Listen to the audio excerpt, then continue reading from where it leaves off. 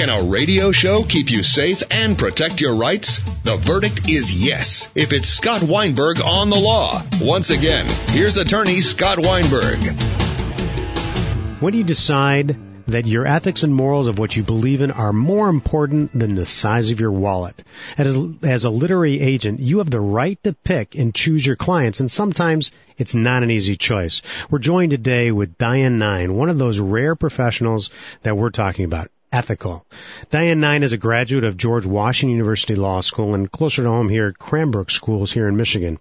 Diane's president and founder of Nine Speakers, Inc., a full-service agency representing clients such as Congresswoman Barbara Lee, NBC correspondent Paula Tutman, who we've had on our show for her new book, Deadline, a serial novel, and formerly the agency for White House correspondent Helen Thomas, who Nine Speakers recently fired as a client. Diane, welcome to the show.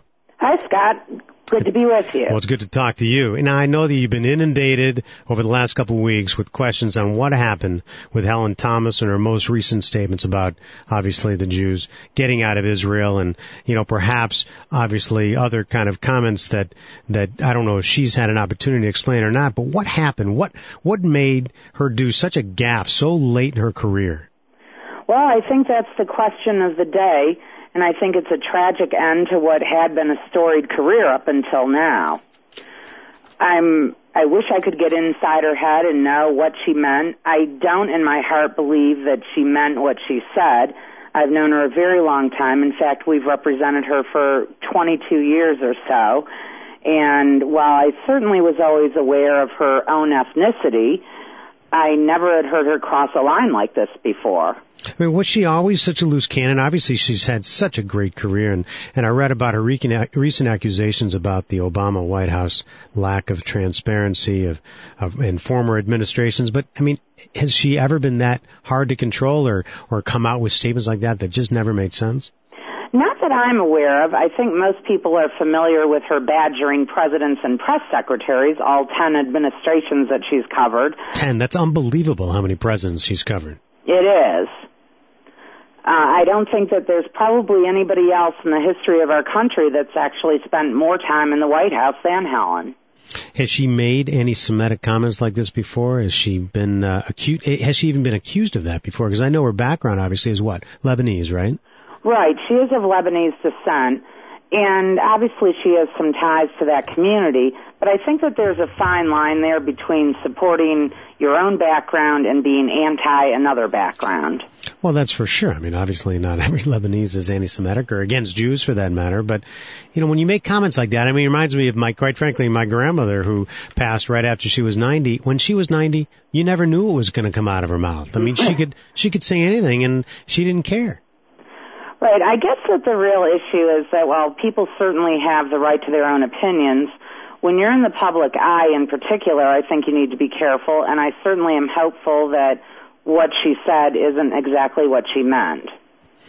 Was it a difficult decision for you to cut her loose after so many years? Was that something that you took time out, or you just made a quick decision, you know what, I just can't put up with this, I'm going to let her loose? Well, quite frankly, it was probably one of the most painful decisions I've ever made in my work life. On the other hand, though, I just didn't believe that there could be any place for hate speech in our society as a whole, and I just couldn't condone it.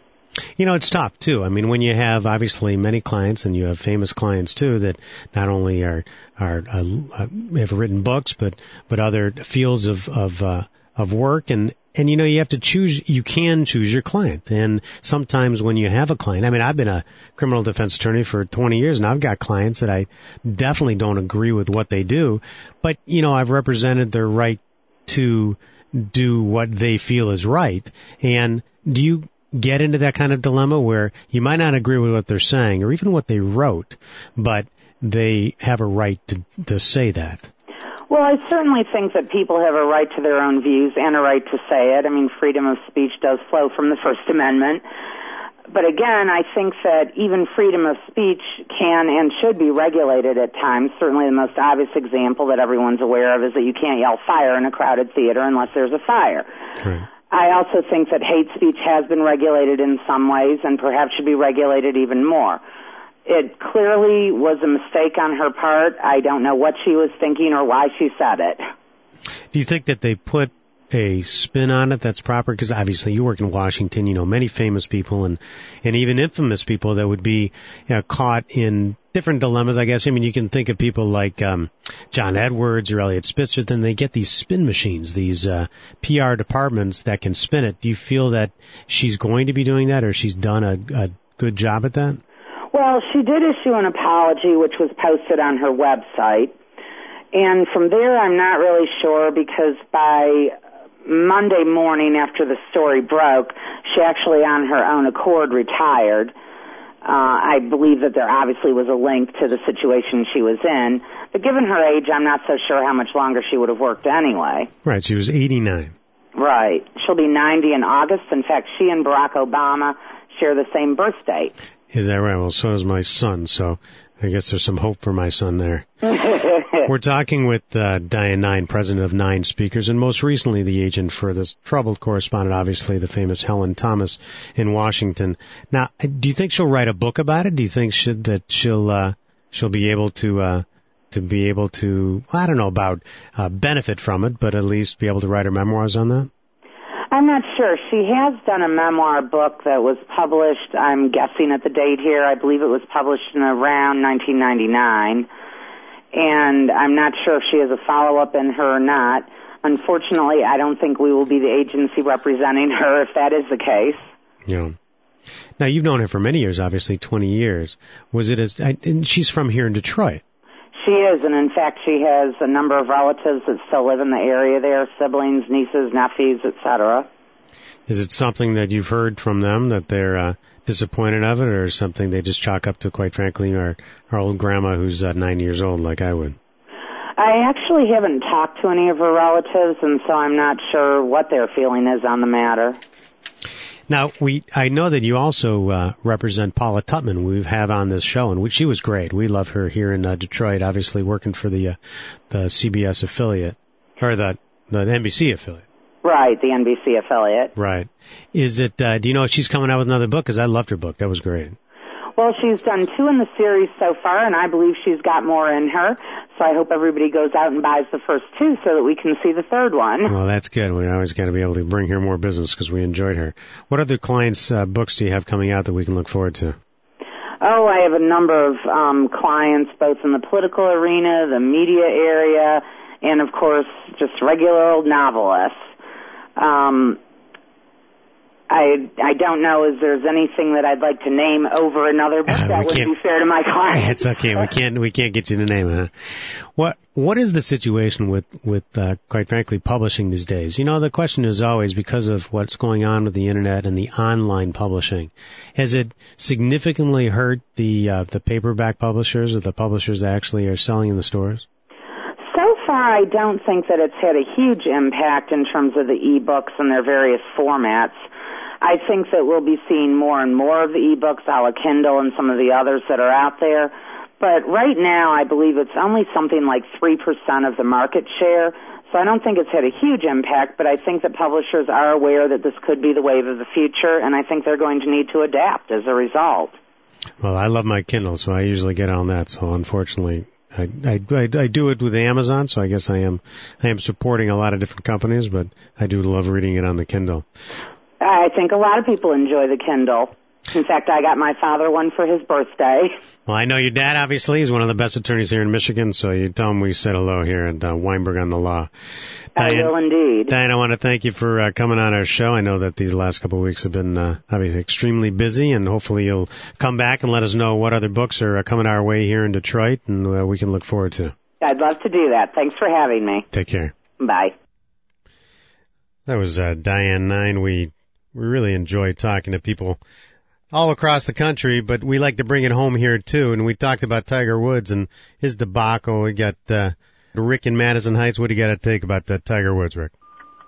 There is no case of adultery with Tiger, and I'm not giving him a pass one way or the other. But he's clearly admitted on worldwide television more than once that he committed adultery, and I don't know whether you missed that or not, but I don't see where he hasn't committed adultery. just what he's admitted to.